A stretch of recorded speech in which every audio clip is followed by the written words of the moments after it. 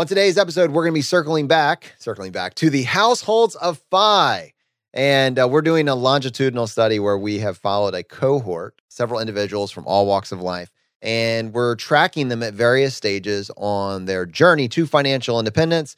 And we're pairing them with various experts that can help them as they're going through some of these unique life situations that are mirrored by large percentages of our audience. And today, we are going to be highlighting and featuring Matt and Megan. Now, we had them on episode 221, where we introduced their original voicemail, 245, where we took a look at tax planning for an international couple. And then now, as a dual military couple, this episode titled Transition Planning from a Military Career on the Path to Financial Independence with Doug Nordman. We have Doug Nordman on the show today. He's going to be kind of helping them walk through this point that I think so many people, so many military families in our community find themselves. You're 10 years in, you're 15 years in, you're starting to think about what are the considerations as I transition out. I cannot begin to express to you the incredible value that is contained in this interview for individuals that are either in this position or know someone that is. This is going to be an episode you're going to want to listen to. You're going to listen to it again, and you're going to want to share it with friends and family. So with that, welcome to the Ultimate Crowdsourced Personal Finance Show.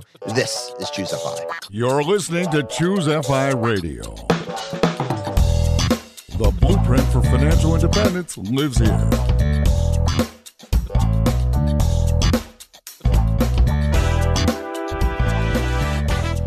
If you're looking to unlock the secrets to financial independence and early retirement, you're in the right place. Stay tuned and join a community of like-minded people who are getting off the hamster wheel and taking control of their lives in the pursuit of financial independence. Choose FI, your home for financial independence online.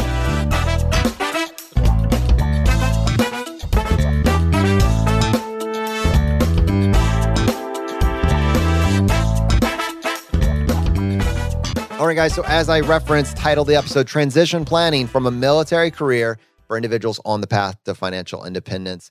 And to help me with this, to help me introduce or set up this episode, I have my good buddy Brad here today. How you doing, buddy? Hey, Jonathan, I am doing quite well. Yeah, this episode is chock full of information, right? And like you said, this is applicable to a large percentage of our audience, right? We have a huge number of people in the military. We have a huge number of people who are in public service jobs that have a pension. I think this is going to be really, really great information and a mindset for those people. So I'm fascinated to see what the feedback is on this. And a huge thanks, obviously, to Doug Nordman. So Doug, we know, is from the Military Guide, and he's also the author of Raising Your Money Savvy Family for Next Generation Financial Independence, which, of course, you could find at choosefi.com, which is great. And Doug was just so generous with his time. And Jonathan, there were a bunch of real takeaways here for me. So I found it fascinating that Doug said to Matt and Megan, you're going to end up with more money than you really need, right? He talked about the military pension, and he talked about having that while following the path to FI, right? He talked about those lottery tickets, that having a military pension or any pension is akin to having multiple lottery tickets, especially when you're following the path to FI, when you're saving money, when you're living below your means, because especially in the case of military, you have healthcare and you have this inflation fighting pension. Plus, I know Matt and Megan talked about they wanted to be at FI even without their pensions, even without considering their pensions. So, I mean, they're going to be 3x FI. I mean, it's remarkable. Well, I think certainly they're going to be breaking down all these points, but I think what you're saying is there's a couple things to watch out for here. I mean, really, just so people start taking notes when they get to a couple of things, I want people to really pay attention to what Doug describes as the lottery ticket, that, like you just pointed out, Brett. What is the lottery tickets that you possess, and how many of them do you really need to take off in order to truly crush this game if you're on the path to financial independence? Another thing where they're weighing in on is how scared should individuals be of healthcare in the United States if they first were a part of, they did their time in the military. So really that answer is incredibly valuable for people. I think it's going to provide a lot of security. Another one that they talk about, and Brad, this one was huge. I'm getting out of the military.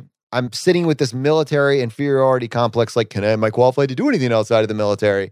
That's what Doug called it. And the individual, Matt in this case is saying, maybe I need to go back to college, get another degree. I want people to really pay attention to what Doug said about individuals that are trying to have this fear, do I need to go back to college? That is critical. And I think Doug was dropping some wisdom bombs there. So with that and so much more, we're going to kick this thing off. Huge thanks to Doug Norman, the military guide and co-author of Raising the Money Savvy Family, Next Generation Financial Independence. You'll see, it's all tied together.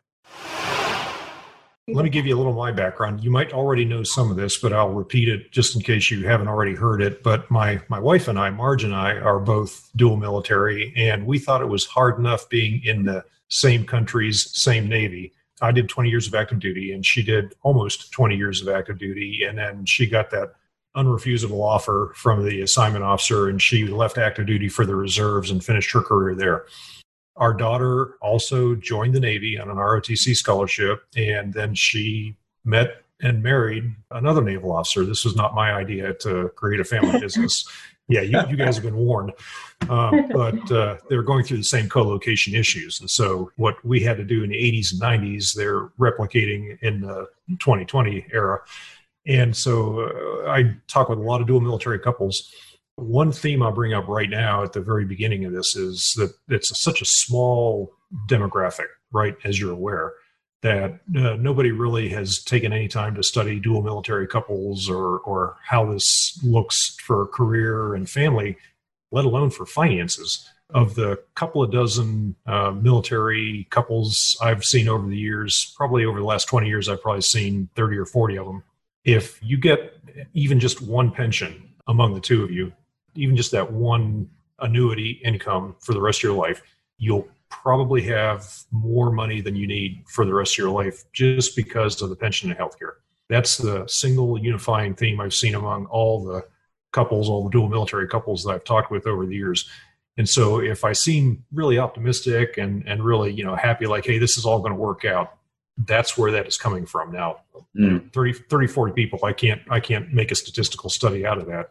But I can tell you that if you've got lifetime annuity income and healthcare benefits, that even if you're roaming the world, things are probably still going to work out just fine. Well, thanks very much. That definitely helps out. I mean, it's hard not to be positive when you're looking at the numbers, honestly. Good. Yeah, This is a good sign. When we started on the FI journey, I personally didn't know an awful lot about the retirement plans of the US Navy, and they are a hell of a lot more simple than what we have to go through for our pensions. Well, I am sorry to hear you say that, because I've been blogging for 10 years just because of how complicated the military pay and compensation system is over here. I mean, I could draw an entire graph on the wall and with numbers going everywhere, and it depends on how many blue moons you worked on in the Royal Navy, and if you served a third of a day at sea, and it's absolutely ridiculous how you're going to have to actually go into that, because I think if you keep saying, our retirement system is so complicated, Brad and Jonathan are really going to want to know. Like, they mentioned that they're very curious now. I'm going to have to sit down. We get given a booklet when we join the Royal Navy or Royal Air Force or the Army in the UK, and the pension advice, which has changed 3 times in quite a short space of time, really. The whole pension system, and each time they give you a rather large booklet, which is completely incomprehensible to the average person who joins the military. And so I wouldn't say it was the reason why any person really joins the military. It's kind of something that you put in the bottom of a drawer and you pull out later on. You go, oh, well, that's good. I get this at the end of this whole stint in the armed forces or whatever. So it's a bit difficult. And it's even harder because I feel like I've almost become an expert amongst some of my compatriots at work, only to fall down at the first hurdle of any kind of questioning, really, under pressure. Under spousal pressure from answering her questions, yes. Well, yeah. I have no idea how this works. So needless to say, I'm just like, in my head, I'm like, we're going to go FI, and I'm only actually considering my pension. So anything we do get from the Royal Navy will just be a nice added bonus. Yeah, I think that's how I'm seeing it at the moment, is kind of a bonus. And we're actually working towards, I think, a more generalistic FI in terms of we would like our investments to add up to FI, and then the pensions and whatnot are just in addition to that, to be able to either add more comfort or something for us to fall back onto in harder times, as we're already going through at the moment. You're already most of the way through your careers, if I remember correctly. In fact, Matt, are you already retired from the Royal Navy? Or no, so I'm about 11. I'm 11 and a half years into my career at the moment. And if you want the full blown, I guess, an equivalent kind of pension, it's around about 20 years in our Navy as well. But whereas it's an all or nothing system, or used to be an all or nothing system for the US Navy, for us, it's every year that you work, you will get something further down the line. Yes. I remember that from hearing it from other people. And Megan, it sounds to me like you're at that point where everybody says, well, I've come this far, I might as well just stick around for the next 5 years. Is it still 5 years? I just hit my 15-year mark in July.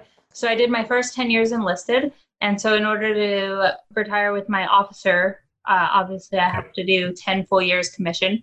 So my timing just happened to work out perfectly that I hit my 10-year mark, and then the following month I had my commissioning. So, but because I did Seaman to Admiral after 2009, I have to actually do the 2 years that I spent at the NROTC unit in San Diego. I have to do those in addition. So I'll actually have to do 22 years before I'll be eligible for retirement. So you're going to, hypothetically, you're going to go to 22 years and then you'll be eligible to retire on an active duty pension. Is that? Yes. Is that okay. But I mean, right now, I actually just last year, earlier this year, it was January, I just switched designators. So I went from being a pilot to being an HR officer. So now that I have a new career track that I'm really, really enjoying and loving, who knows, I might want to do 30. No, I can understand that. And that might make it a little easier for co-location for you to find, large parts of the country where you guys could hypothetically be stationed together. I don't know if that's ever going to work, but I understand the challenges in that. One thing I tell everyone is that if you're in the military and you have a chance of getting either an active duty pension or a reserve pension or whatever the equivalent is for the Royal Navy, you've got 4 lottery tickets and you really only need one of them to pay off. And by that, I mean, you'll solve the healthcare problem. You'll have inflation fighting life annuity, even with just one pension that starts when you're older, in your 60s. And everything else will come from your investments. And it's the equivalent of a backup to Social Security, really. You already know, Megan, that someday you're going to probably be drawing Social Security, and you probably haven't put much thought into that. But way back at the end of your earning years, you've got that pension, that annuity coming in from Social Security. And if you have one more military pension in addition to that, then that generally takes care of any errors or inaccuracies or oversights in your financial independence planning. So you might find out that if you both stick around for the equivalent of an active duty pension, that not only do you have more money than you need, but you've way overshot the mark. And if you enjoy what you're doing, if your military careers are challenging and fulfilling, then keep doing that and do it as long as you're having that challenge and fulfillment. It's not always the same thing as fun, but challenging and fulfilling, and you have some autonomy and some control. Stay on active duty, stay in uniform as long as you want. When the fun stops, there will be no doubt. And at that point, do not be afraid to leave active duty to move into the reserves or National Guard or some other equivalent of part-time. And as a dual military couple, you might even have to have that difficult conversation about whether one of you wants to totally leave the military and become a civilian. And again, I would say you have tremendous human capital. You look at the outside world from inside the bubble of the military, and it may seem intimidating. You may seem like you're not going to be able to make that transition, that nobody's going to hire you, that you're worthless and weak and everybody's going to hate you and you'll never survive in the civilian world. And I hear this so often from my audience. We call it the military inferiority complex. But the reality is everything that you've done so far has brought you skills that are the soft skills that are difficult for an employer to just immediately train up an employee on. The employer can show you how to do the basics of your job in the civilian career. It's a little more difficult for them to acquire those soft skills and show you how to do that on your own. And so you're bringing all those skills and your background from the military to that civilian career. They'll show you everything you need to know to do your job. But just by coming to that employer with what you've done and your human resources background, I mean, that's huge. I don't know if you've met Nicole Schwegman yet. Everybody else in the HR community seems to know Nicole, but I haven't. Wait a couple of days. Maybe she'll track you down. But she's an example of someone who was on active duty, left active duty, and then actually came back on active duty in the HR community. And she's had tours with industry. And she will be able to explain exactly why the things that you do in the Navy on active duty transfer so well to a civilian career. So again, challenging and fulfilling, stay on active duty as long as you can. And if it's not working, then go to the reserves or guard. And if that doesn't work either, then do not be afraid to go total civilian. Again, you've got a high savings rate. You might have military pension. And if you don't, you'll still have that tremendous human capital that will get you to financial independence. I have way too many people to try to gut it out for 20. You're sticking around for the next 7 years for all the right reasons. And you're aware of what the deadlines are and what you have to do. So, if that's working, keep doing that.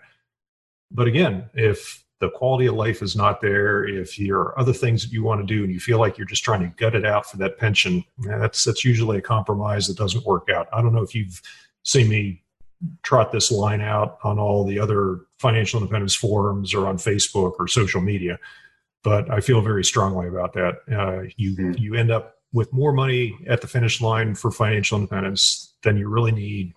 And then if you're investing aggressively, it compounds to way more than enough. And you'll question the choices you made and the personal sacrifices you made to get to that point.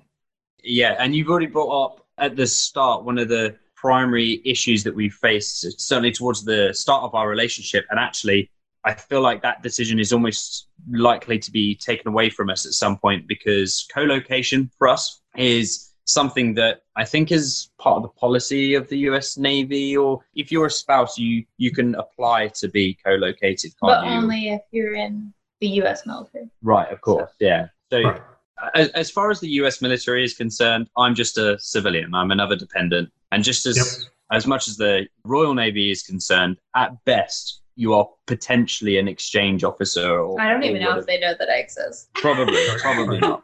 Probably at least we're starting off with an honest relationship between the two militaries. So instead of pretending that we're going to keep you together or assign you to the same home port, the gloves are off. We're just not even going to try.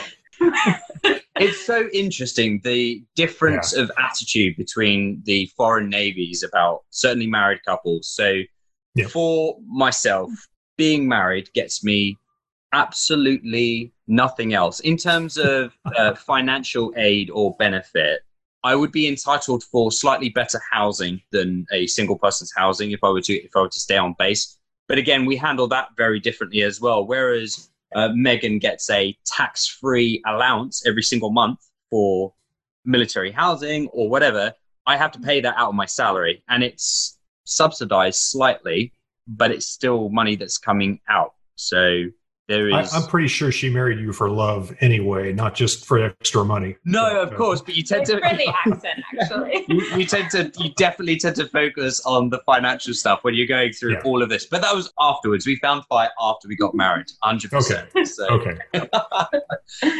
Yeah, and so co-location-wise, the original plan was, by virtue of this very special relationship between the United States and the United Kingdom, there are a number of positions that are normally open for US Navy personnel to come over to the United Kingdom, and there are a number of United States bases over here, certainly Air Force-wise. And then there are a couple of positions working with the US Navy or with the US Coast Guard that the Royal Navy then send their guys out. So we were very much involved in looking at these positions, which are quite hotly contested most of the times. They are golden tickets. People are very interested in traveling the world a little bit more, getting more involved in other cultures and having that as their overall experience that they have with their respective navies. I am actually currently medically downgraded within the Royal Navy. So by matter of that, I might be, and it certainly depends on how well or not well my rehabilitation goes, I might be getting a medical discharge, which is very much along similar lines to a medical discharge in the US Navy as well. And because of that, the focus is now on, well, it looks like I may well be coming out to the United States, as opposed to Megan being able to come over to the United Kingdom. So we're kind of working things that way round. That sounds good. And if you decide between the two of you that you want to live in an area that has a high concentration of military, like a large military base, or an area like Washington, D.C., or someplace that has multiple general and admiral commands, 3- and 4-star level, there's many more opportunities, I think, to settle in and find something you want to do there. And don't sell yourself short, man. I mean, I know you're in a different Navy and in the United States instead of in the UK. but you also bring all those skills to that area if you choose to work there as a contractor or civil servant or some other capacity. And so, again, human capital, it's there, and you have quite a bit of it, both of you. It's a lot easier, though, when one of you can drive the career choices and where to live and what jobs to have, and the other one follows along and fits in and makes that work. That's I think, much better for domestic harmony and a quality of life. Absolutely. And actually, on that note, I've kind of got involved recently in seeing what is available for US military spouses and the opportunities for increasing, like you say, your human capital. There are so many opportunities, free courses, free accreditations, even so much as paying for university on the side as well. So that's definitely a route that I could go down. It's something that I've been investigating at the moment, not just to save money, but also to help out with my little bit of identity crisis once you leave the armed forces, and maybe you experience this as well. I'm kind of thinking, you become a trophy spouse. Yeah, I didn't want to say the word depender, but yeah, absolutely. I'm just kind of, it's a great opportunity, but it's also very scary, taking those skills that obviously I do have somewhere and being able to market them to a civilian market. In addition to completely immigrating to a whole other country. Yeah, that one doesn't bother me so much. Well, I don't know. I've heard from a lot of people who've immigrated about how, you can have these great qualifications in other countries, and then you come to America and we're like, oh, well, it's not American, so we don't. That doesn't count. Yeah. In your situation, I would look more at getting licenses or certifications than I would at looking at getting an advanced degree. I mean, if you wanted to go out and get an advanced degree in some other field that you've always been looking at and interested during your life, follow your interests. But I wouldn't feel compelled to get any kind of an American university degree just to feel like you'd have a better opportunity in the job market. I think certifications, licensing is probably going to prove to be more important than any kind of a university blessing you with being able to do something. I kind of feel like that's almost a tick in the box that's required for a lot of employers. It is, because your college degree shows an employer that you are capable of showing up regularly and doing some project for however long it took you to get that degree. You're past that now. And all your years in the military give them that understanding and that agreement that you can do things, you can run a project, you can achieve a goal. More importantly, those soft skills, right? Like persistence in the face of adversity, calm under crisis. You don't freak out at what other people that have always been in a civilian office environment might regard as some emergency, and you think, well, I've fought fires and flooding. This is nothing. And so those things, I think the biggest impact you can have on your career will just be networking and keep staying open to talking with people, finding out what industry interests you, and then starting to talk to the people that are working for those corporations you're interested in. And LinkedIn is full of that stuff, and I think you'll do very well at it just because of your background and your experience. Again, if you wanted to go get a master's in like an MBA in finance, and it's because that to you is interesting and challenging and fulfilling, and then that's something you should go do. But I would not feel obligated to do that just so that you could go out there and get a career or get an American version of a career that you would have easily had back in the UK. And I certainly would not expect American corporate industries to reward you just because you got that degree. Many of them would look at that and say, well, okay, but what work experience do you have? Not just the degree. No, of course, that's certainly very settling. Obviously, we're very boxed in. I joined the Royal Navy immediately out of school. They did exactly the same thing. So it's all we've ever known. Yep. It's a scary transition. And once you're leaving the security of having that military paycheck and military benefits, it's easy to take that scarcity mentality with you to the career search. And once you're on the other side of it, I can attest to having the scarcity mentality when I was on active duty. Once you're on the other side of that, you begin to realize there's opportunity everywhere. And remote work especially has, even in the last year, dramatically opened up those opportunities. And you'll make that shift to an abundance mindset. And again, this is not easy. It sounds like it's simple to say, but seeing all those opportunities, seeing the network, seeing the people you can talk with, and getting these offers like, okay, you seem to know what you're doing. Could you come work for us and help us with this? And those are the kinds of personal conversations you'll have. It's not about the right resume, and it's not about filling out the right job application. It's about having many conversations with many people to figure out where you can fit in and help them with their problems because of who you are and what you know how to do. That's where the abundance mindset kicks in. You'll see that opportunity everywhere. And luckily, you're probably covered for shelter and groceries as you go about finding your career. At least you've got some breathing room to work on that while you're following your spouse's career around wherever she's stationed. Yeah, exactly. Thank you very much, babe. You're welcome. Yeah, so I'll be fine in like 7 years. Matt will be fine when he gets out of the road. Just keep showing up for work. Yeah. No, so we did notice that you live in a very high cost of living area with Hawaii. So what is it that you found? Like, what's your niche? I mean, obviously we know you are writing books and counseling people on military benefits and retirement and stuff like that. What is it exactly that is like your title or that's allowing you to live there?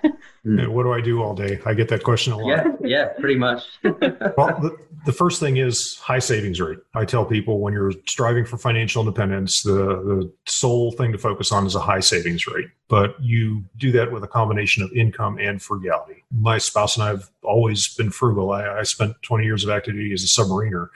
And so that's like the rock bottom standard that I measure the rest of my quality of life is what it was like on my last submarine. And the frugality with us we talk about it's challenging and fulfilling as well. When you're being frugal, you're buying quality food and you're not wasting it. And so you actually end up being more frugal than if you had bought a bunch of convenience food or a bunch of junk food that you never actually finished and wasted that and had to throw it away.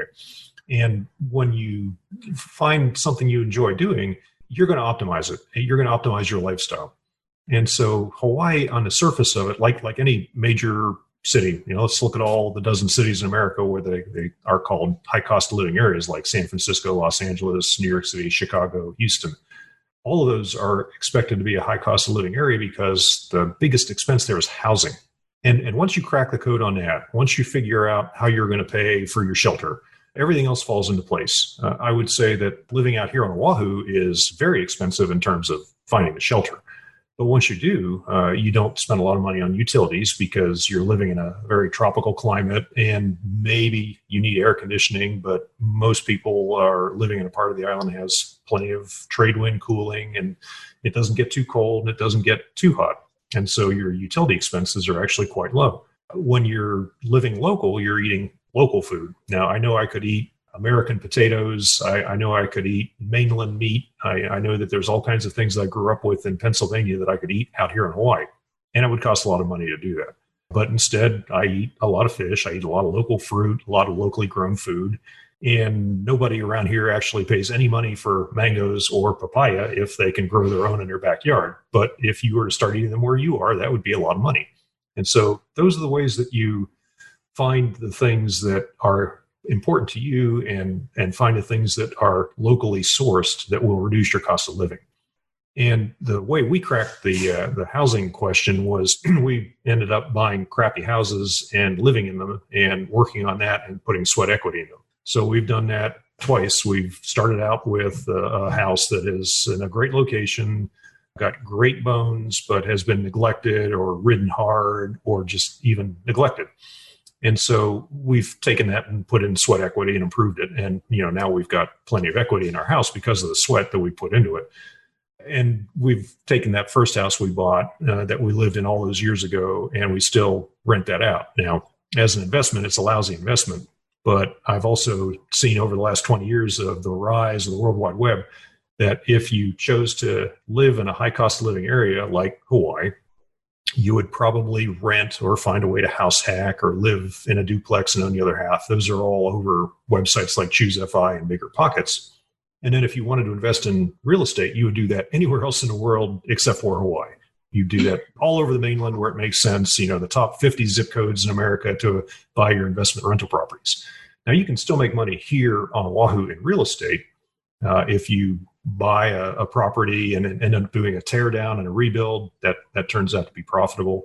If you buy an apartment building and it turns out that it was horribly mismanaged, well, you can probably make money at that. But there are plenty of professionals who do that every day here, and that's their source of living income. I mean, they're doing that as a profession, not just as a side hustle or as an interest of their investments.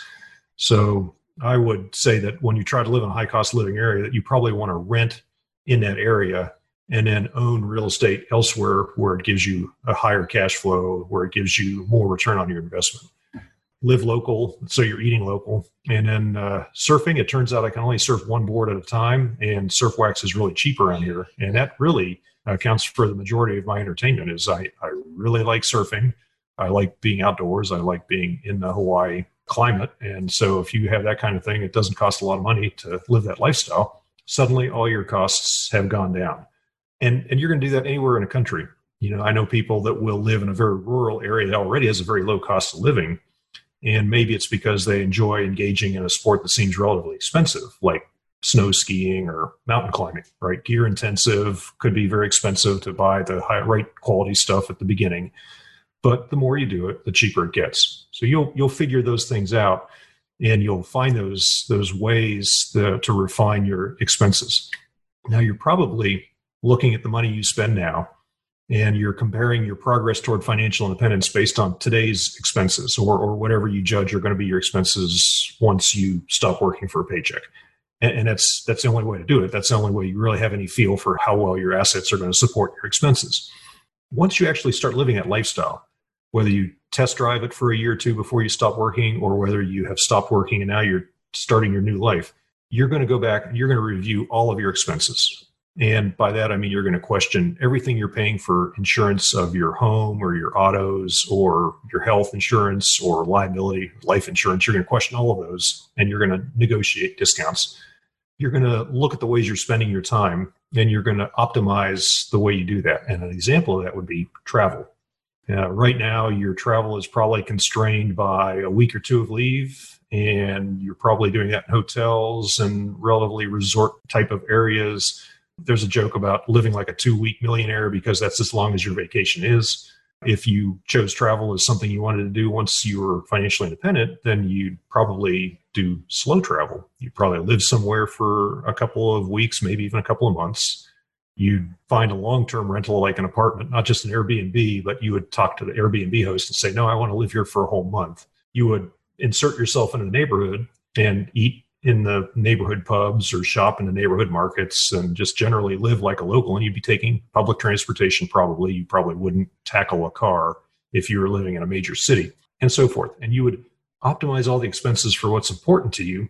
Maybe it's important to you to live in a really nice Airbnb and eat in a really nice restaurant, or maybe you don't care about the restaurant, maybe you don't care about the lodgings, but you'll spend the money where it brings you the most value.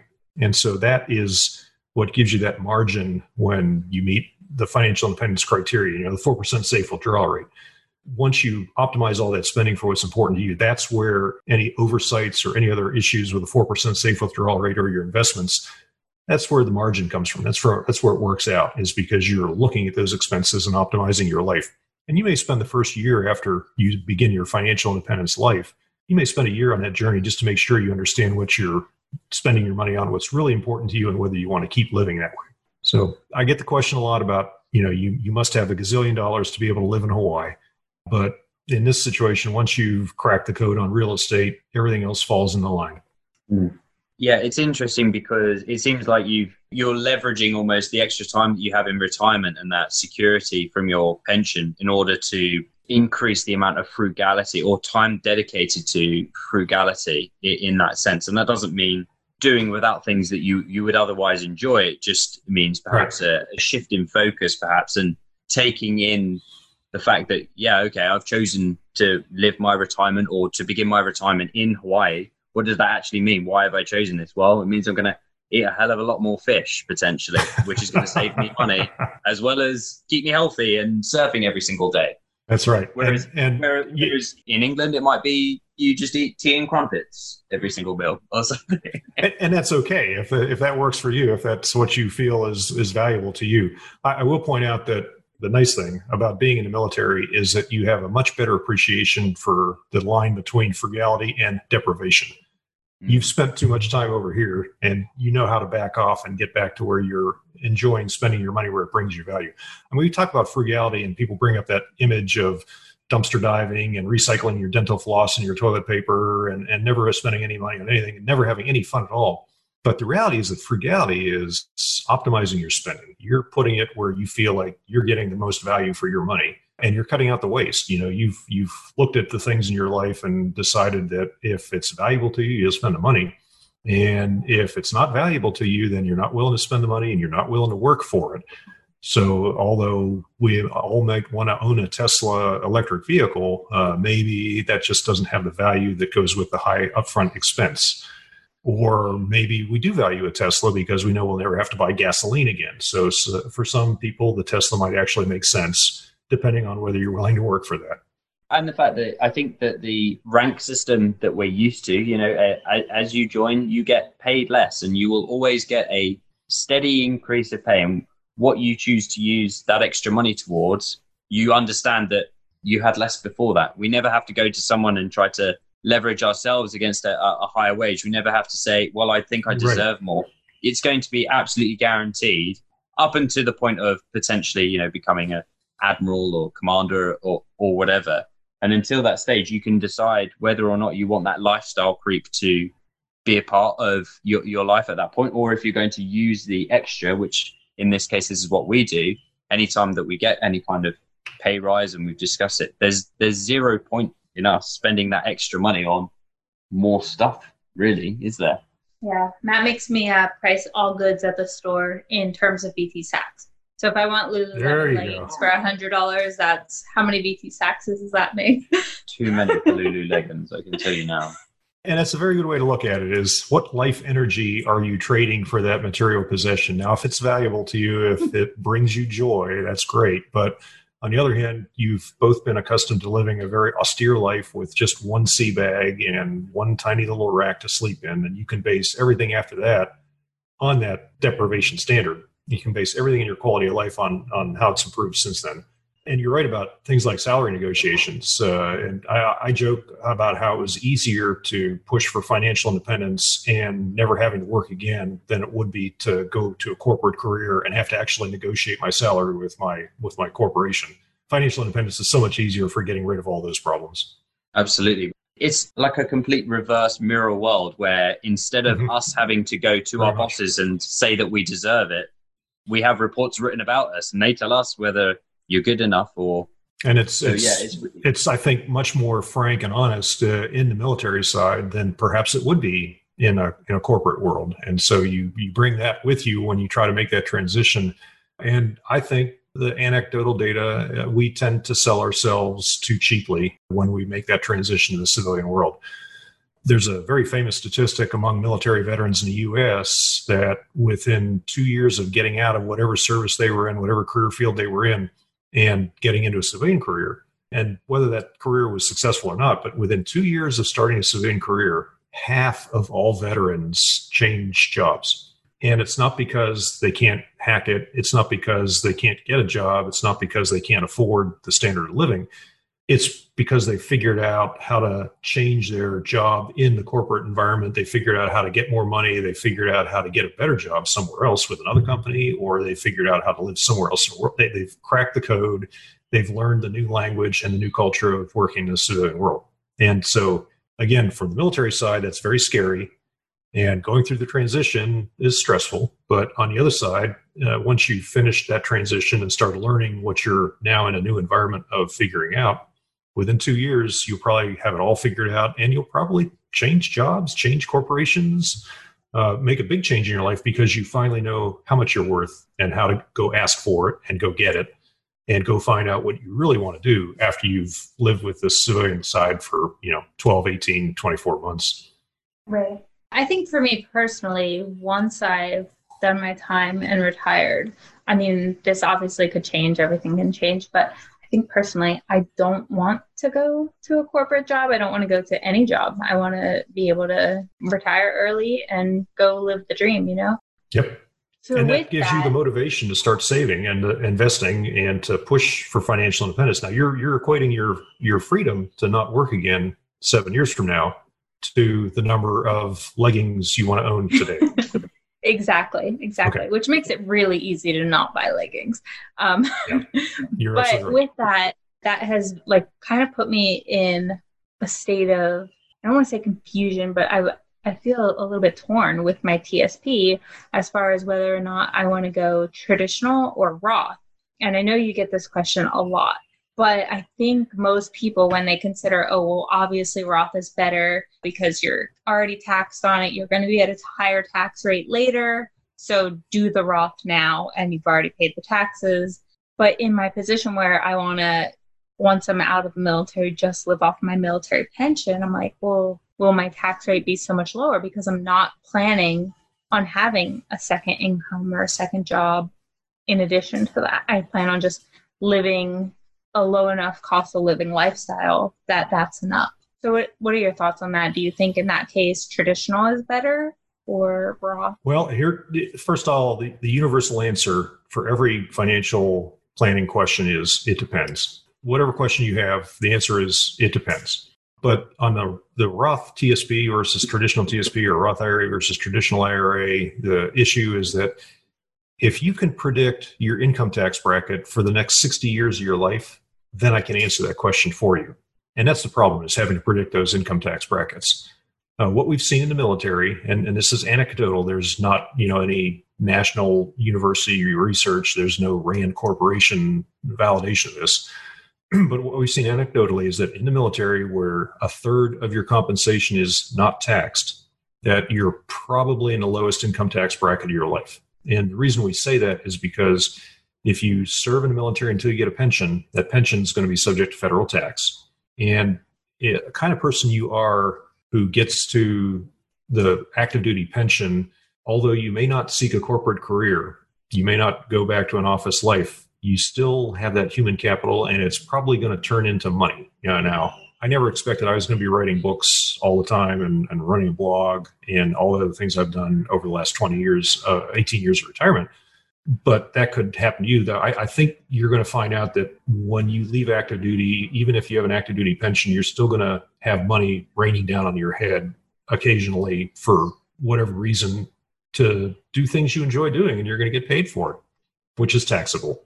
So then that continues on, and your investments will continue to grow. Even though you're invested in the total stock market index, you'll still have compound growth. You'll essentially double your assets that are invested every 10 to 12 years. And when you get to required minimum distributions in age 72 with these traditional accounts, suddenly you'll see that you'll have to take a tremendous distribution every year. You'll have Medicare premiums that will be subject to a tax bracket, and it's known as IRMA. But what happens is not only do you have RMDs, you also have higher Medicare premiums, and you have taxation of your Social Security withdrawals. And so because we can't predict your income tax brackets for the next 6 decades, but because we know you're getting a lot of tax-free compensation now in the form of allowances, and because we've seen this trend where you'll retire from active duty and have a taxable pension, and then a little bit of extra money will start showing up for whatever reason, all those factors make us say that right now is probably the lowest income tax bracket of your life, and you should probably invest everything that you invest in a retirement account into the Roth TSP or the Roth IRA. And that's math and logic. It's as much math and logic as we can put together now. The other side of that is how you feel about this, the emotions, the behavioral financial psychology. And if you feel like that makes sense, then you're probably going to follow that plan.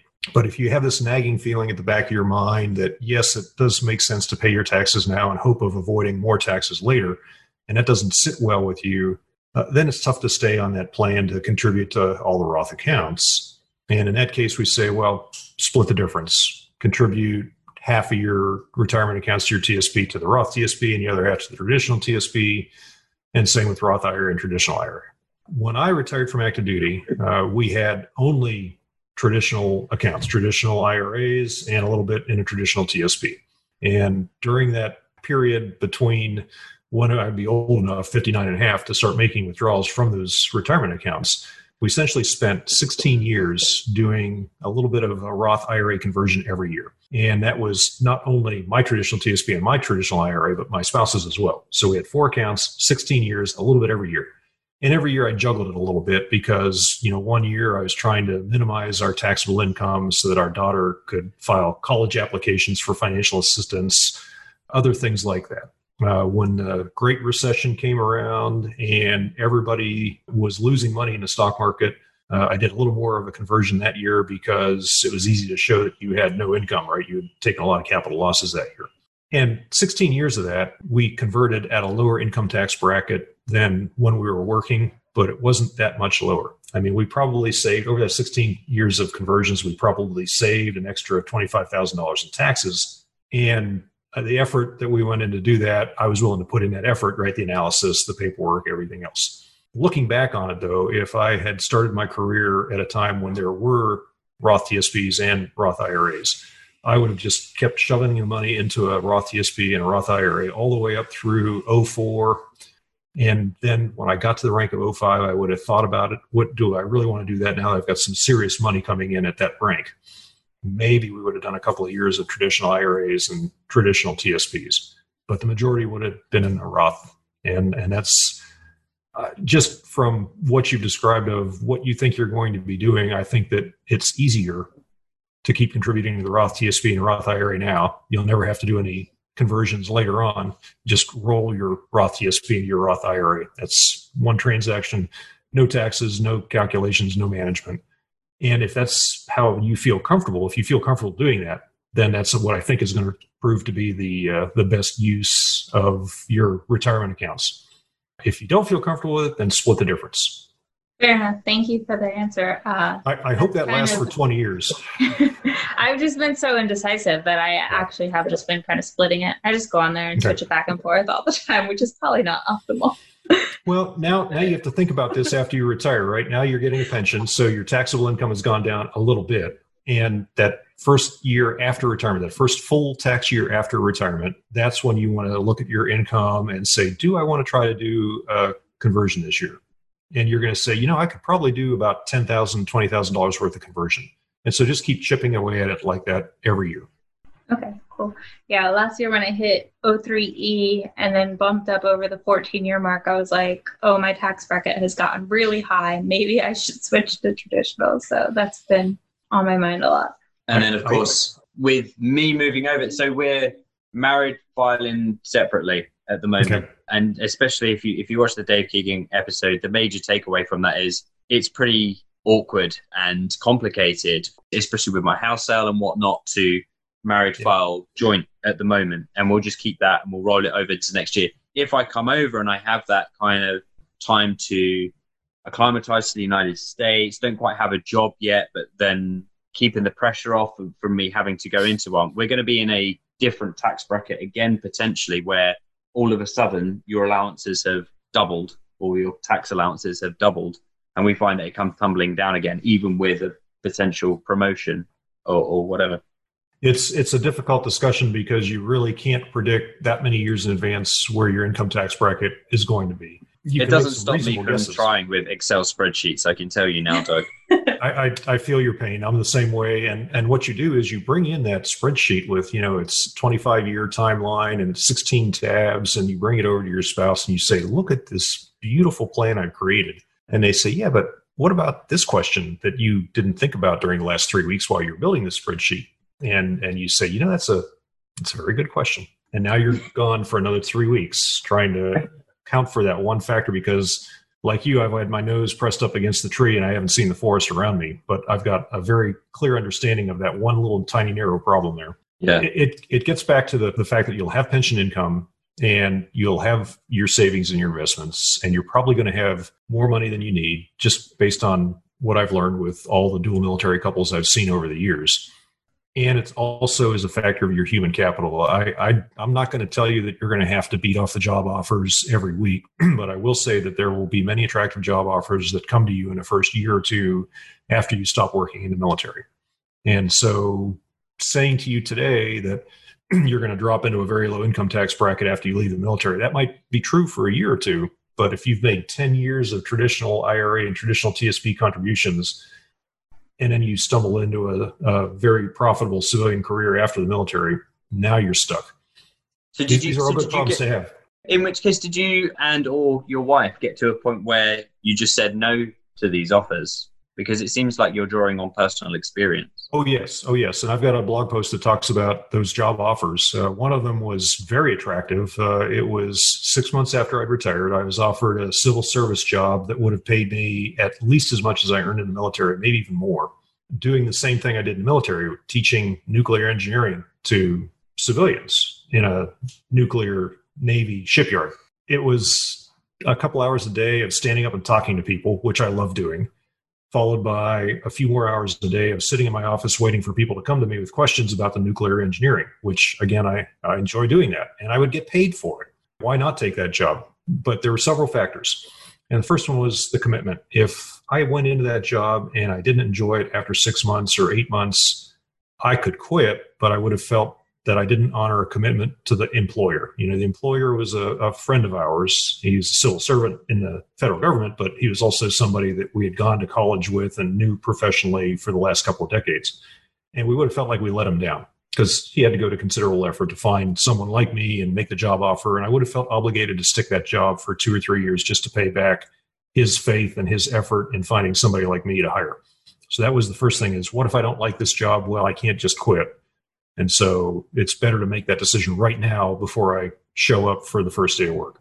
The second issue is that I still would have had to wear a uniform. It would have been, Aloha shirts and Dockers and sneakers, but I still would have had to show up in a uniform. I still would have had to deal with rush hours. I still would have been in an office environment for 40 hours a week.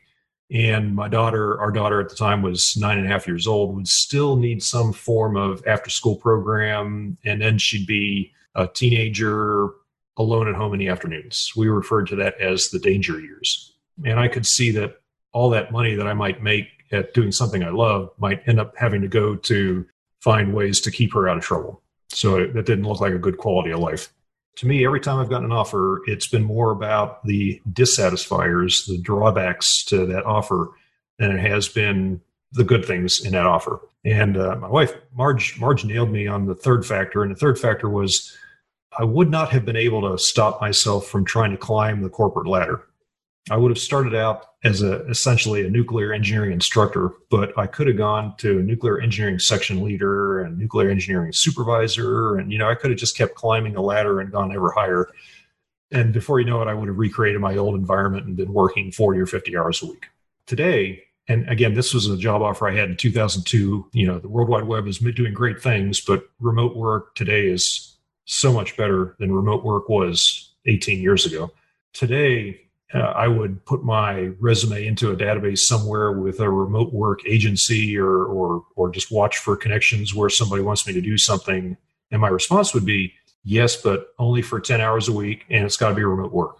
And that eliminates many of the dissatisfiers, right? You get rid of the commute, you get rid of the workplace attire, and you can do things much more on your terms. So those are the kinds of job opportunities I would look for today, is something that you could do in your own schedule from anywhere in the world.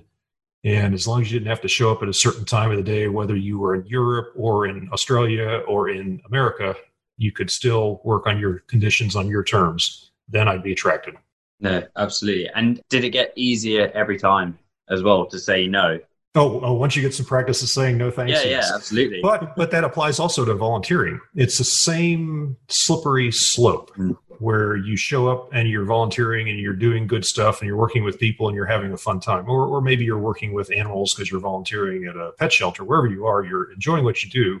And little by little, there's a little bit of a creep. As people come in and out of that volunteer position, suddenly you're the experienced one. And then somebody notices that maybe they should hire you because of all that experience and all of your skills. And little by little, suddenly you've recreated. So again, even volunteering, you get better at saying, oh, no, thanks. I would say that being a blogger, being a writer, podcasting, stuff like that you can do on your own, totally self-employed, totally entrepreneurial, I feel is much more flexible because I can do as much as I want and work myself into a frenzy, but I can also take a break whenever I want. I realized the other day I went 3 months in between writing blog posts, which just, if you told me that I was going to do that even 2 years ago, I would have been horrified at how much I would have slacked off. Now, the truth is that we were in that 3-month period, finishing writing the book, finishing editing the book, and starting to market the book. It wasn't that I wasn't writing at all. I just wasn't writing blog posts. But still, there's a big 3-month gap there where I was able to completely drop one occupation that I had tremendously enjoyed and would go back to in favor of another, not an occupation, but a project that I tremendously enjoyed and just took up more time than I would have in the first one. And, I didn't lose any money. I didn't change any traffic. Everything worked out just fine. But I was able to do that because it was all on my terms instead of on a corporate employer's terms. Go build your own career to your own quality of life, and don't feel constrained to fit yourself into somebody else's definition of how your working years should be. That's brilliant advice. Well, you can only come at that from a perspective of abundance, and it's hard to get to that. When you're leaving the military and your attitude, your mindset is scarcity, it's hard to develop that abundance mindset, but it will come. You'll also look at your assets and you'll say, we have more money than we need already. Why do we want to go out there and earn more? Why do we want to be more efficient at piling up money when we have more than we need? Yeah, exactly. So me and Meg were thinking about things that we could possibly discuss. And I said that I wanted to come at it from certainly the military spouse point of view, because whilst I certainly see myself as active serving military, I've a little bit of an eye on the future there. And I was really curious about your wife and her contribution. And now obviously I see that you were a dual military couple. That has almost certainly helped with this era of abundance that you now have. My question would be, she had this opportunity when she was coming up to 20 years and about to go in the reserves. I suppose, and this is completely me guessing here, that when you leave the military but join the reserves, you can also continue to earn your military pension. Right. Completely. 1 week in a month of drills and 2 weeks a year of active duty. And instead of starting your pension as soon as you reach 20 years of service in the U.S. military of active duty, a reserve pension starts at age 60. And right. We sat down and we said, if you take this job offer that the assignment officer insists is vital to the national security, even though you're sacrificing a lot of things to do it, you're giving up $750,000 to $1 million over the next 20 years. That's the price of turning down this active duty assignment. That's the price of not gutting it out for 2 more years to 20 years of active duty. That's the price you're going to pay. And we looked at our account balances, and we looked at the fact that I was already 1 year away from earning my pension. And we looked at all the things we'd done and all the potential we had. And we said, it's only money. And that's when she made the decision that it was time to leave active duty and go into the reserves for quality of life, not for financial reasons. And it taught me an important lesson. I gutted it out to 20 because I was ignorant about the Navy Reserve. I had no idea. I never made the time to learn more about it. I always had my nose to the grindstone and didn't sit back in my chair and look around the office and realize that I was surrounded by happy reservists who had forged other careers outside of active duty. And I overshot the finish line on my financial independence with the pension and everything else that I gutted out to 20 by about $1 million. And if you could sell me back those 8 years of my life in active duty when I should have left active duty for the reserves, I'd pay you $1 million. It's a bargain. I'd pay you $2 million, and I'd still feel like I got the better end of the deal. That's really interesting, because it's very easy when I'm making all these Excel spreadsheets to go, well, I mean, if you worked only 1 more year, that's 2.5% extra. And if we just spread that across, just 1 more year. Yeah, but if you work 1 more year.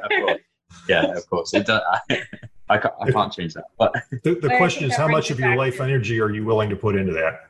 And that brings it back to your point that if you're enjoying what you're doing and you feel fulfilled, then it's worth it. But if it's not, then it's not. Yes. And especially if you're struggling with health issues, with medical issues, with physical issues like, your knees are getting creaky or your final spinal column, we're all there. And so the sacrifice is not just a sacrifice of your time. This is a sacrifice of your physical health and maybe your emotional and your mental health. And maybe you're just a real fun guy to be around at the end of the day from your family perspective. So it's not only about the money. I mean, I know it represents tremendous financial security, but many times it comes from a scarcity mindset instead of that abundance mindset. Right. And in our case, obviously, the huge give up is the time to actually be together. Because, I mean, in the last year, I think we've been together a total of 7 weeks or something like that. If that, yeah. Yeah. Especially with COVID and everything else slowing down travel. And so that's a huge trade-off. My spouse and I joke that we've known each other for 41 years, and we've been married for 34 years, and we've been together for 32 years.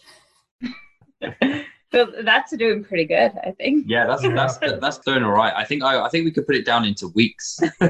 I think that tells you how low our standards have become, that we accept that as a good deal. But that's the whole thing. Like, for me, I'm like, well, life is so short. Like, you can't get any of that time back. So that makes it a huge trade-off to decide between your career and time with your spouse, because nothing is guaranteed. So, and to come out on the other end of the million, and it was $1 million question. Do you stick it out and keep $1 million for 2 years, or do you do what makes you happy? Now, that is a huge difference, I think, between the mindsets potentially of the United States military and our military, because our pension will never be that good. It will never be that amount. So if you were to offer someone that amount, but similarly, there is a higher amount of focus on time off and time with family. So where we perhaps fall down on the money front with pensions, we make up for on a year-to-year basis. My leave balance is significantly higher than a US military person would get. And not only that, I don't have to count weekends. Weekends are weekends. Wow. And they don't come out of my military balance at all. So there's perhaps a higher focus on the home work balance there. You look amazed at that. You're like, oh my God. Well, I'm thinking back about all those offers that the British and Australian navies have made over the years to the submariners of the American Navy, and I'm beginning to wonder if I might have missed an opportunity there. That's my close to my heart issue with the military, and so if I ever stick around long enough to make it to Captain Admiral, to end up at Nav First in an HR billet, weekends will not be counted against leave. If I can just get in a position to where I can make that happen, I'll consider my career successful. When you're CNO, I'll be happy to write the point paper for that. Thank you. Hey, this is Andrew from the Choose FI team. Hope you're enjoying the interview. We're going to get right back to it right after these quick messages.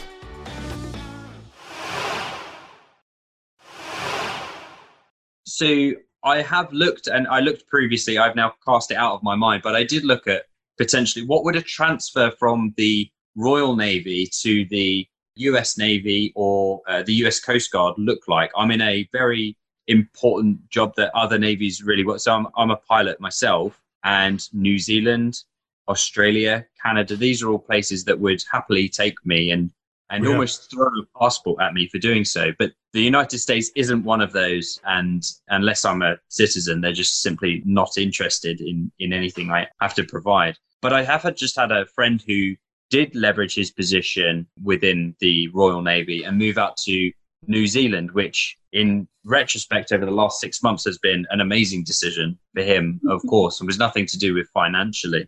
But it would have been a really good co-location potential opportunity at the time that unfortunately didn't play out particularly well, which is why we have to now look at other routes. So I'm very surprised that it's not open actually in the USA to outside people, but hey. I am too. I think we're missing an opportunity there, but we have been very slow to bring in the talent we need. And at the same time, we complain bitterly and perpetually about how low retention is and why we can't keep anybody on active duty. And yet you're still paying for your vacations for the weekends, and we could make a relatively simple, straightforward fix.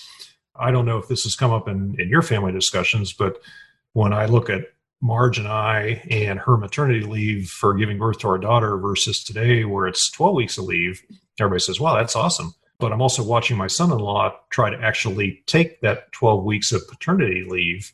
And it's much more difficult in practice than it is in the instruction and the theory and the cheerful headlines you see in all the military press.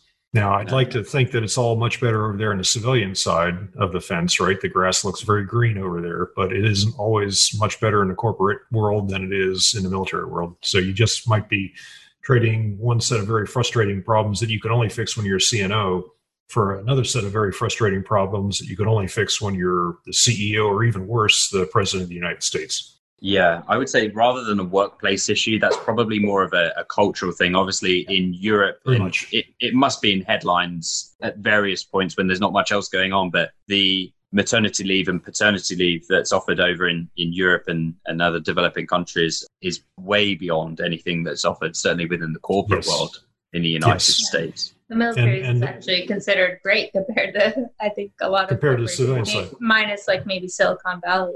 Yeah. And the more that my wife and I travel, mostly our travel has been overseas in Europe and a little bit in Asia. But the more we travel, the more we are aware of those differences, those cultural differences, where in America, you can become king of the world, financially successful, and it's all on you. However, we also work ourselves to death. It's not quite as bad as some cultures, but we do work ourselves to death to achieve that overnight success, our self-made wealth. Now, I would much rather take a more gradual approach, and that's the point of the dual military aspect, is that you have a chance to get, just one of you get an inflation-fighting life annuity, and that's enough. You don't absolutely both need to have an active duty pension in your 40s if one of you can get a reserve pension starting at age 60. The real benefit comes from the inflation-fighting aspect of the pension and the cheap healthcare aspect. Absolutely. And then once you take away the whole keeping up with the Joneses thing and realize that stuff doesn't matter, and are able to actually live that frugal lifestyle, that's kind of where we found ourselves on the path to FI, and realizing like that's our why to FI. Good. And the whole point is that you're taking charge of your career and your finances and your lifestyles now at your discretion to some extent, instead of later in life when you're faced with a health crisis or a career crisis or a family crisis. You're controlling your approach to financial independence on your terms instead of having it forced on you by circumstances that you never took a chance to control. Right. You keep mentioning the healthcare thing. And do you know, this is one thing that I'm not really sure of. Do you know if TRICARE still covers you if you live abroad? Yeah. There's a guy on Facebook, John Letaw, Letaw. John is a retired military, I don't know what service he's in, but he's living here on Oahu. And he and his spouse travel frequently. And I mean like 10 months of the year frequently. And they use TRICARE Overseas. That's the name of the program, TRICARE Overseas. If you go to the TRICARE website, and again, this is not something that has any relevance to your life right now, but if you go to the TRICARE website and look up TRICARE Overseas, you'll see that is available when you're overseas. But let's get out of that scarcity mindset and let's consider the fact that you're traveling overseas, and healthcare overseas, the actual cost of paying cash to a doctor is cheaper than just about anything in the American system. So when my spouse and I travel and we're overseas, we'll go get our dental exams and our teeth cleanings. That's one of the first things we do, is go take care of that, because it's incredibly cheap to get dental care overseas compared to the U.S. Another thing we've done is medical tourism. Whenever we go to Bangkok, I make an appointment at the Bumrungrad Hospital in Bangkok just to get one of their physical exams. And it's not just the data and the checkups and the analysis and the suggestions from a medical doctor. It's the whole concierge experience. You feel like you're in a country club being taken care of just for a routine physical, compared to all the military physicals that both of you have endured over the years. And just, I would pay money just for that experience. And I wondered if you're just doing it because you missed the military physicals. No, not a bit. But this is the way military physicals should be, and that's why it's so much fun to do that. So your question about TRICARE is, TRICARE puts a cap on your annual expenses, on your risk, and that's the best thing about it, is that if you do have a catastrophe, your expenses of that catastrophe are covered. You're not going to have to make a decision over groceries versus cancer, chemotherapy, or chronic medication expenses.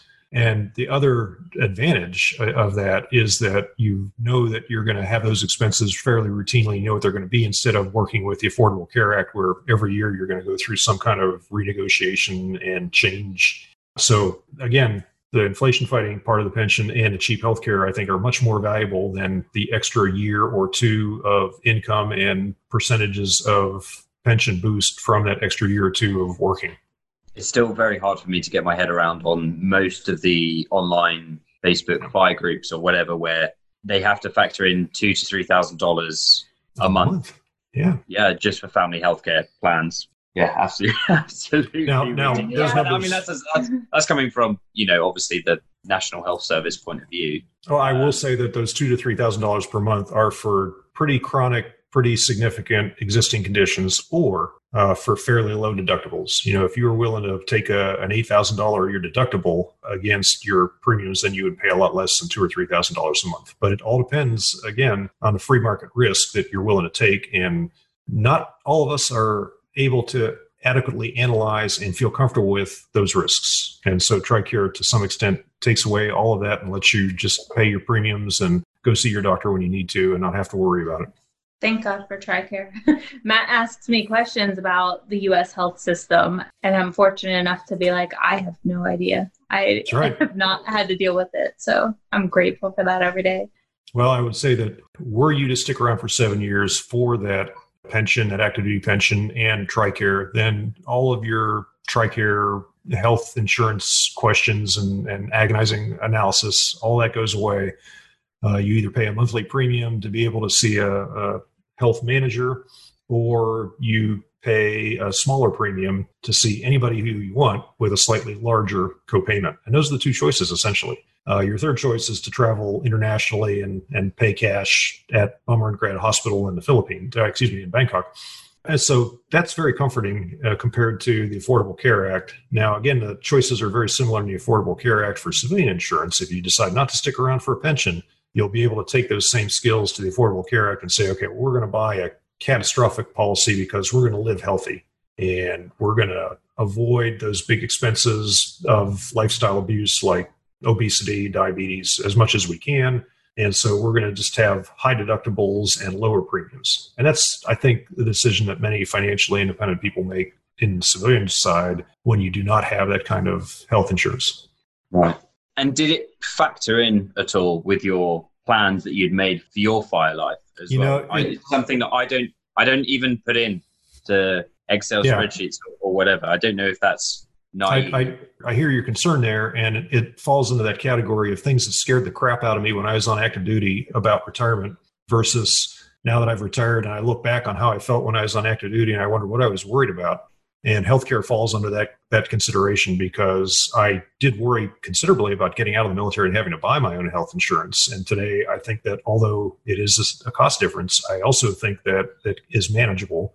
And it's no worse than having to pay your gasoline bill or your car insurance or any other bill. You'll go out there and you'll find a deal that has the right combination of coverage and risk, and you'll pay the appropriate premium. So that was one thing. The other thing that I think almost everybody worries about before they reach financial independence, stop working, is what am I going to do all day with all my free time? And the answer is you're going to do what you enjoy, and you're probably going to do more of it. And you're probably going to be even more sucky at your time management. And you're probably going to work harder than you ever have in your life because of all these opportunities open to you versus when you were working a 40-hour-a-week job. And it's stuff that looks very scary when you're still stuck in a corporate environment. But once you reach financial independence, stop working, it all tends to fall into place within the first year, 2 years tops. That's comforting. Yeah. That's a lot. I think more on what like the feelings Matt has been dealing with, knowing that he's probably the one who will end up having to get out to come over and support my career. So I think that's probably more comforting for him. It looks like you married up, Matt. So I think you're making the right life choices here. So stick with that one. I think you're on the right track here. I will point out. Worth every penny of the tip I gave him before. Choose FI is going to be really happy just with the quality of recording. One of the things that you'll look at is that, you figured out how to get to financial independence. I mean, when I started writing 10 years ago, it was all about how do you get to financial independence, but what about the 4% safe withdrawal rate? What about the failure rates? What about this? What about that? All of it was associated with gathering assets and making them last. I no longer get those questions. I turned 60 years old in a couple of months, and I guess I'm probably aging out of that early retirement portion of the financial independence community.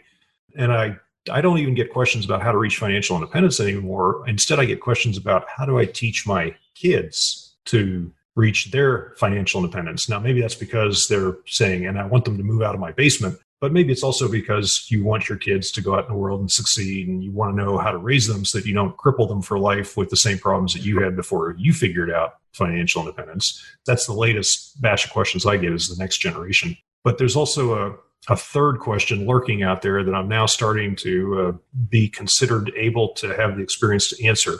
And that third question is this sustainable for life? And there aren't that many people out there with 18 years of experience at this, and I'm able to say, oh yeah, it's very sustainable. But there is a lot of stuff in the background behind that answer to be able to reassure people that the money will last, that you'll be happy with what you're doing, with what you do all day, and that this is something you could happily consider doing for the rest of your life. And there won't be some big upheaval when you're 65 or 75 years old, incapable of returning to the workforce or incapable of moving to a new country or incapable of changing your health insurance. This is all sustainable for life. And so we've gotten way off the topic of originally of, do I have enough money? And instead designed an entire separate life and figured out whether it's sustainable. I will say that when you get to the point where you've reached your financial independence, you've resolved whether you're going to stay on active duty for the pension, go to the reserves, or go total civilian. Once you've resolved all those questions, from there on out, the rest of your life, it's going to be a series of shorter term decisions. You're not going to move to your ideal location and live there for the rest of your life. You're not going to buy your forever home and raise your kids and their grandkids and great-grandchildren there. You're not going to do one thing for the next 4 or 5 decades after you're out of the military just because you've been moving around so much during the military. Instead, consider it a series of 5 to 10 year periods, maybe 3 to 5 year periods, depending on what life throws your way and what your interests are. And just be willing to be flexible to life changes like that and be willing to renegotiate the terms. One of you right now is probably running the finances, and the other one of you is running some other aspect of your arrangements. And after you reach financial independence, maybe that'll change. And eventually you'll get to a point in your life where you'll decide you want to travel more now rather than save it for when you're in your 70s. And so you're going to have 2 different lifestyles there. And maybe one day one of you is going to want to stop running the finances just because you're tired of it. You feel like you've done enough of it. And you'll let the other negotiate the terms of what finances the 2 of you want to handle and how you want to split that up. The whole idea is to stay open to changing your lifestyle and renegotiating the terms under which you handle each part of that. And as long as you're aware that you can do that, change the rules every 5 to 10 years and change your lives, you'll stay flexible. That sounds legit, especially the being able to stay flexible part seems a lot easier when you consider the fact that your whole military life has been 3 to 5 year tours. And this time you're just removing that unknown of the detailer telling you where you're going. The weird thing is that you're going to reach financial independence, you're going to stop this military thing, and you're going to live your life and you're going to feel free. And 2 to 3 years from now, you're going to feel stressed out about something. It's not really going to be clear what it was, but after you left the military, 2 to 3 years later, you feel like there's something going on. And what you realize is internally, you're getting ready to transfer again. You're looking around and thinking, boy, I got to get rid of some of this crap in a house. You're thinking, wow, I've got to make plans to move to a new location. Oh my gosh, I'm going to get a new set of orders. No, you're not. But that's the lifestyle you've been accustomed to. And that's why after 2 to 3 years, you get ready to transfer again. Maybe you could go with that. Maybe you really will move to New Zealand and live there for 2 to 3 years. I know people who have done that just because they are accustomed to changing their location in the world every 2 to 3 years. The difference being, of course, they get to choose this time instead of having it dictated to an extent. It's your choice. And of course, you've got to pay the money to make it happen. But at least you're doing it at your own discretion in the way that you want to do it instead of letting somebody else tell you how to do it. I never would have predicted when I landed on this island 31 years ago that I would want to spend the rest of my life here. So you may find that forever home. You may find that forever location. It's up to you. It's awesome. Yeah. It's up to you, I think, is my favorite quote right now. All these choices can actually be kind of stressful. You've got this issue where you've got too many choices. You're in Costco trying to figure out what you really want, or Tesco trying to figure out what you really want to buy, and there's just too many different options. So that can be a little stressful on all by itself. But I value the freedom, and I think people who are saving for financial independence are also valuing the freedom of choice there. I was just going to add in there quickly about the pension. I just had a question specifically for you going through this, and it's subjective. How much less do you think that you were sweating through the downturn due to coronavirus? And this is retrospective. Obviously, we're now up on the upward side of it. I don't know if it will happen again, but it is higher than it was before for those who are into VT SACs. But how much less were you sweating, do you think, just because of having that inflation-adjusted annuity in the background? We've been watching our wealth compound for 18 years, and we went through the internet recession when I retired in 2002, and then we went through the Great Recession of 2008 to 2009, just as we were launching our daughter from the nest. So coronavirus financially has been undetectable as a financial event. We probably saw a big drop in our personal capital net worth. Maybe I should have looked at that, but it never occurred to me to focus on it and obsess over it like it would have 10 years ago. I knew we had enough, and I knew that it was going to come back someday. And in the meantime, we didn't need to do anything with it, and it wouldn't be a problem. What we did do, we had already made one big charitable contribution in November of last year, bigger than usual. It was an attempt to expand our philanthropy, and we're just experimenting with, legacy planning and giving away money. And we had made a large donation to the Hawaii Food Bank in November of last year, because that's something that is what we feel important for philanthropy. And then right in the middle of coronavirus in March, as this was escalating, and we looked at a 25% unemployment rate on the island of Oahu, the visitor industry pretty much went away. The visitors dropped 95% in 1 month. All of those issues, the food bank was just running out of funding immediately. And we made another large donation in the middle of all this financial distress to the food bank. And we had the ability to do that. We had the margin, we had the net worth, we had the excess wealth to do that. And along with that, we also we gifted our granddaughter and put money in her 529 account. And she's 7 months old. And so we were able to do all these financial things. Coronavirus has been a financial non-event because we've also got some privilege involved in there, but we've also watched our wealth compound for all those years of being frugal and living a reasonable lifestyle and financial independence. Personally, though, coronavirus has done two things. We've been accustomed to traveling for 4 or 5 months of the year, and that's gone away. It'll come back, I hope, someday, but it's gone away. But what it has really hit me in the feels on that is I can't just fly to California and visit my granddaughter. I didn't see that coming even 2 years ago, but it did. And so I miss that. And I'd like to do more of that. And the other impact of coronavirus has been to make you aware of possible pre-existing health conditions. And so I think back to all those submarine atmosphere control chemicals that I've inhaled over the years. I think back to all those years where I've had tuberculosis symptoms, or where I've had bronchitis or even pneumonia. And maybe my pulmonary system's not as strong as I think it is. And when I compare that to all the stories I see of people going into the hospital and being unable to breathe because of the coronavirus, I get scared for my health. And so finances of the pandemic hasn't even made the top 10 of my concerns. It's all been lifestyle and family and longevity. That all makes sense. And what you said right there about the asbestos pre-existing conditions and things like that actually reminded me of another question I had. Are you familiar at all with the VA disability payment scheme? I'm all too familiar. This is not a club you want to join, but I'm very familiar with it. Yeah, I don't plan on joining this club, but I've heard from other friends who have retired along the way that if you end up with 100% disability or anything over 80% disability, that it starts chipping away into your military pension. Is that true? Is that bad gouge? How does that work? Let me separate fact from fiction there. When you get to the point where you're leaving the military, either leaving and becoming a civilian or transferring into the reserves or retiring, any of those three situations, same process. You're going to start with your retirement physical. And the retirement physical is not in your best interests. The retirement physical is in the military's interests to make sure that if they let you retire, that they don't inadvertently have you die the day after you retire from some undiscovered condition. So when the military gives you a retirement physical or a separation physical, they're making sure that there's nothing wrong with you that would kill you the day after you leave the military. They want to find the heart murmur. They want to find the leaky blood vessel. They want to find the lurking cancer symptoms that you didn't really think about. They want to find that during the separation physical. So that's their interests.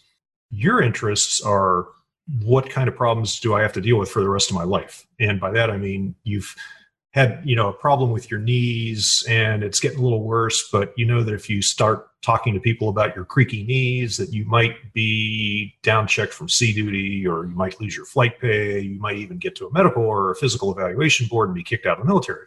There's a joke about naval aviators that says that every naval aviator, the day after they leave aviation, they develop all these allergies. And it's because they've been hiding these symptoms for their entire lives. And so as you get to that point, the whole physical process is going to be combined. The separation physical or retirement physical is going to be combined with the VA disability screening process. The hypothesis is that the day you leave the military is the day you start with your VA disability rating, because they started 6 months early and got it finished by the time you left the military. And so you have to make sure that for now on, for the next 7 years, make sure that every problem you have is documented in your medical record. And you have to be comfortable enough to discuss this with a medical professional who's probably going to let the chain of command know if there's anything significant going on. You're going to have to make that decision over whether it's okay to reveal those symptoms or have those conditions treated, knowing that they could not only limit your command's attitude towards your ability to support the command, but it might actually send you to a medical evaluation board or a physical evaluation board. And that can probably give you more details on how that feels than I do. And the whole issue is whether you want to potentially sacrifice your ability to go to retirement just because you've got this nagging physical or medical condition that you're not sure you want to talk about.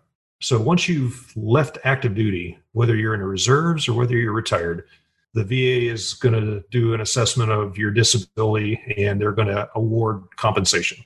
And the law right now says that you can't have dual compensation.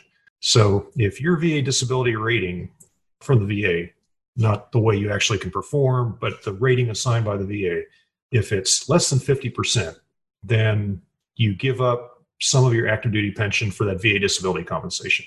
So my pension, right now, my military pension as a retired 04 is $3,800 a month. And I give up $475 of that every month in exchange for VA disability compensation of the exact same amount, $475 a month. So I've got the same amount of money in my pocket either way. However, the VA disability compensation is free of income tax. The military pension is taxed by the federal government and may also be taxed by your state and local governments. So everybody I know that's got a VA disability rating of less than 50% will happily give up their pension equivalent for that amount of VA disability compensation. And people worry about this when they go into the reserves, the military reserves or National Guard, because they're afraid to show up with a disability rating and still be doing a weekend a month and 2 weeks a year. But it's okay. I know many veterans who've left active duty with a 30% VA disability rating, 60%, 80%, even 100% VA disability rating, and still been allowed to serve in the reserves or the Guard in a capacity that's not limited by their rating. In other words, they're doing stuff that they're capable of doing, even though they're considered disabled at some other aspect of their lifestyle.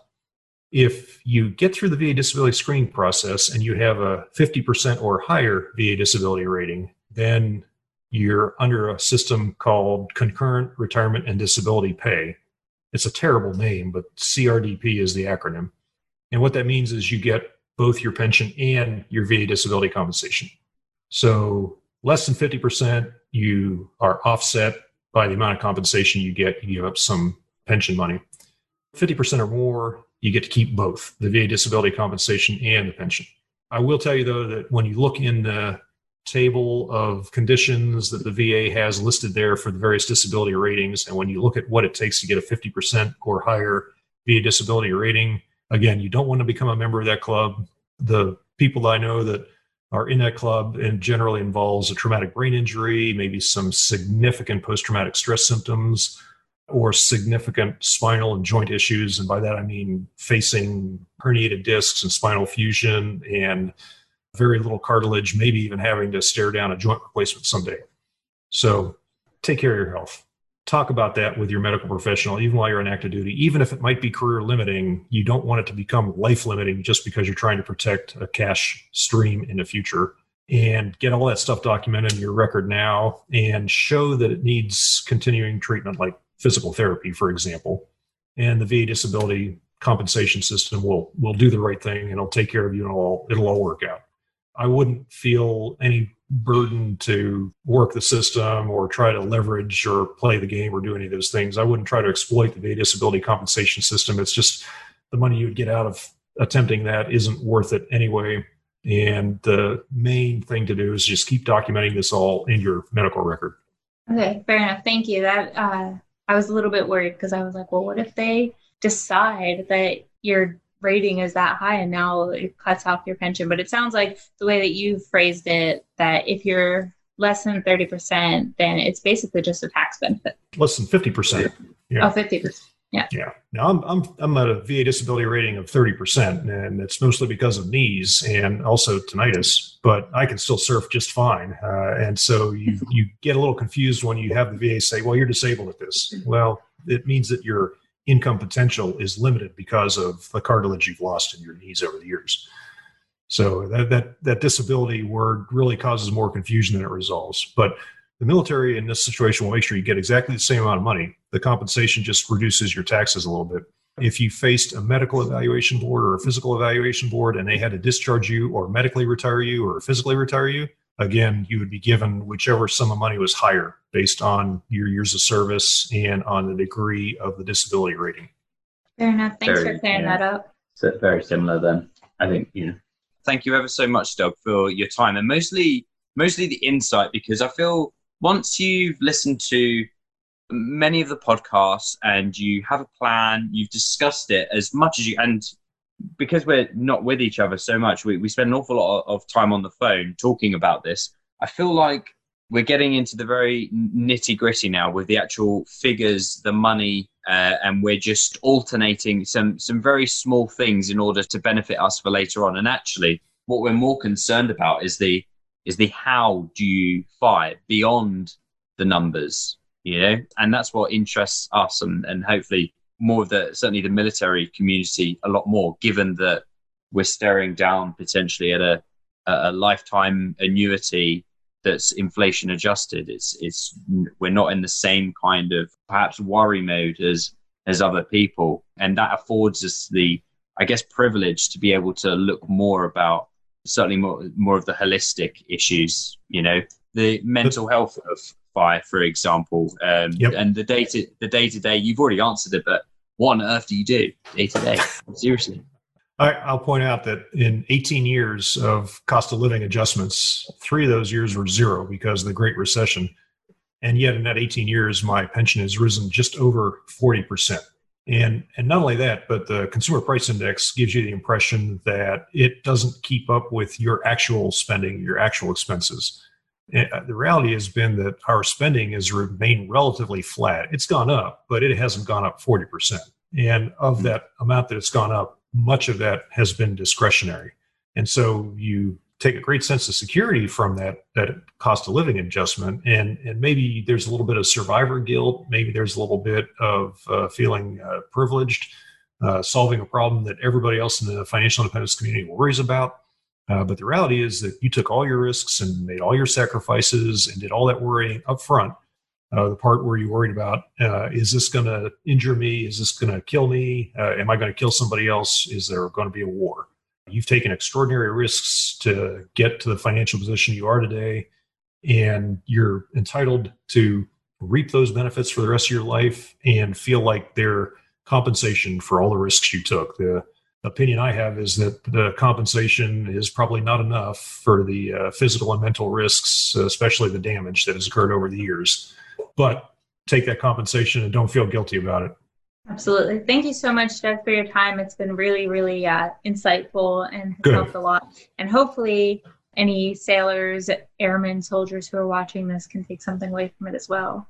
I hope they will. The first thing they'll decide is whether they want to marry for love or for money. They'll also decide whether and whether or not they really want to marry another sailor.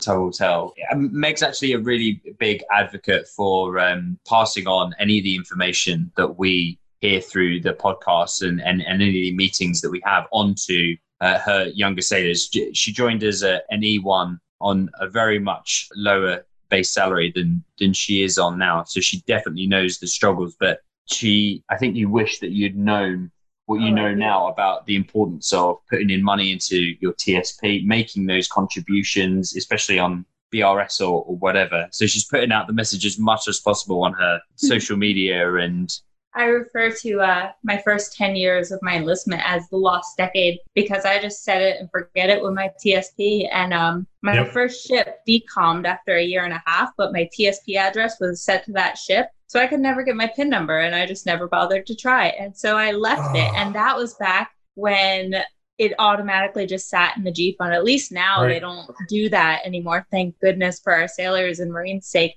But my money just sat there doing nothing for 10 years. And it wasn't until I was about to commission that I finally was like, oh, I should probably do something about this. And thank God I did. But now I'm just playing that catch-up game where I'm like putting basically the max amount of my TSP as much as I can. So like the first 6 months of every year, my whole paycheck is just going in there. And I tell you, the time to save for financial independence, the best time to start saving for financial independence was 20 years ago. But the second best time is today. And it's when you start and do it today, and everything falls into place after that. You can't beat yourself up for all those years of history, but you certainly have the experience. And gosh, I hope somebody else listens to that experience. And right, if we can stop even one E1, E2 from doing what I did, and just get your TSP in the right spot and get that max amount in there. If we can even just get them to do that, that'll be worth it. We call that lifetime employment for financial bloggers, I'm afraid. Brad, I mean, you heard him mention this, the military inferiority complex. And then really as they were diving through that, I've put all my time and I put this service in. What am I qualified for? Do I go back to college now and get a degree as I join civilian life? Yeah, that was fascinating to me. As someone who is not in the military, obviously, it never would have crossed my mind that people who have such hands-on experience, have so much knowledge and wisdom, would have an inferiority complex. That, frankly, was shocking to me. And I love Doug's answer, which was people want to know, what can you do and how can you help them?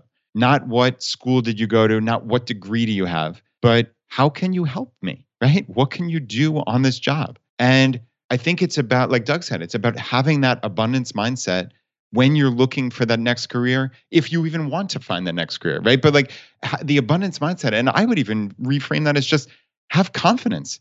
You know, obviously we're talking to 3 military officers there, but if you were enlisted and you might have that inferiority complex, oh, I don't have a college degree, whatever, you have real world experience. I mean, that vastly, vastly outweighs most college degrees. I mean, if you, Jonathan, you're an employer, right? Like if someone came to you with 10, 15, 20 years of military experience, I mean, that blows it out of the water versus somebody having just some run-of-the-mill college degree. But what I would say, and Doug said this as well, if that individual came to me, I am looking for skills, right? And so you got to get it off the degree. The degree is barely a qualifier for anybody, much less for someone who has all the experience. You already have all the experience. What are the skills? So Doug pointed rightfully so to licenses. Now they're in, Matt and Megan are in this interesting situation where they're also looking for location independence, or at least the ability to maintain work regardless of where one partner or the other has to be located. That's a big part of them. And the natural thought to me came as I was listening that right now with what we're talking about, and we'll give a very specific example as an example that could cover a lot more options, the Salesforce challenge that we're talking about all the time on Talent Stacker and ChooseFI right now. Like if you would like to make $60,000 to $80,000 a year with a clear path to making more than $100,000 a year, and parallel to that, you would like the ability to work remote, location independence. Salesforce just announced that the people that are actually working directly for Salesforce all are remote work. It's all remote work now. That was an announcement they just made within the last week. And that is being mirrored in the corporate world as well. Very typically, the jobs that are being offered right now are remote work. So if you're interested in that, you can check it out. We put together just a free 5-day program to tell you more about it and how you would get started if you wanted to do it on your own. You can just go to choosefi.com/Salesforce, choosefi.com/Salesforce for more information on that. One example of many, but it points to the future being all about skills, licenses, certifications, and that's for anybody, but certainly for someone that has the military background that this couple expressed. Yeah, and like you were talking about flexibility, right? That's one of the beautiful things of having options, of being at FI, of having a pension. They talked about travel, about where they want to live, about how Doug can live in Hawaii, right? An ultra high cost of living area. And, it's so interesting. It's almost akin to slow travel, or things that we've heard even from someone like Liz from Frugal Woods talking about when you live in a city and most people reflexively say, oh, it's so expensive, right? It's so expensive to live in a city. But yet there are so many free things, right? It's the same, like Doug is talking about living in Hawaii. Sure, in theory, the housing costs are expensive, but he's able to find incredible local ways to save money on virtually everything else. And like he said, in their particular case, and I suspect a lot of people would do this, is especially in the FI community, as he said, they bought crappy houses, quote unquote, that they could live in and put sweat equity into to make it nice, right? You have time. You talk about learning, you talk about skills. Go on YouTube and learn how to fix something. Like, I mean, that's something that appeals to me. I currently don't have any discernible skills when it comes to fixing things, but I have a mindset that I can learn. And I think, in all candor, that's different than where I was 4 years ago when we started this podcast. I think I would have had this limiting belief that, oh, I'm not handy or I'm not whatever, fill in the blank. But with YouTube and a little bit of sweat equity, a little bit of hard work, you can learn anything, right? I find that super empowering. I still feel like I'm going to get left with parts when I try to crack open the dryer or the refrigerator or whatever. But I'm with you, man. And YouTube is truly a miracle. Okay, the last thing I just wanted to point out here, and this is, again, a reference to really where Doug's work has actually gone recently, but you saw that the conversation naturally go here. As soon as you figured out the money for yourself and you have the confidence that, we're going to be okay. But I want my kids to have this knowledge sooner. I want the next generation, not to give them a silver spoon, but to not have them have to fight so hard to find true, accurate information on a replicable path to build wealth. I want to see them do the work. But I want to see them go about it the right way and without all the dead ends that I ran into. And with that in mind, the conversation naturally goes to raising your money-savvy family for next-generation financial independence. And that is why Doug and his daughter Carol put this together. It is this look from both sides, the parental-child relationship when it comes to learning about money. And it's complicated, but it doesn't have to be as complicated if you can kind of build these blocks slowly as the child progresses. And I think that's what they did remarkably. I think it's what they conveyed remarkably. And I highly recommend for anybody that wants their children to get access to these money lessons at an earlier age, you pick up a copy of this book for yourself. We were so excited to partner with Doug and his daughter Carol to bring this to the larger community. And you can find out more information. Just go to choosefi.com/book. Pick up your copy today. All right, my friends, with that, give us some feedback. Give Doug your feedback. The man has invested himself entirely into the financial independence community and the personal finance community. He's very selfless with his time, and he has an open offer for individuals. If you're in Oahu, just give him a ring and get some surfing lessons. So he says the volume has ticked up since I've started throwing that out there a little bit. So maybe give him a little bit of heads up. Anyways, the fire is spreading, my friends. We'll see you next time as we continue to go down the road less traveled.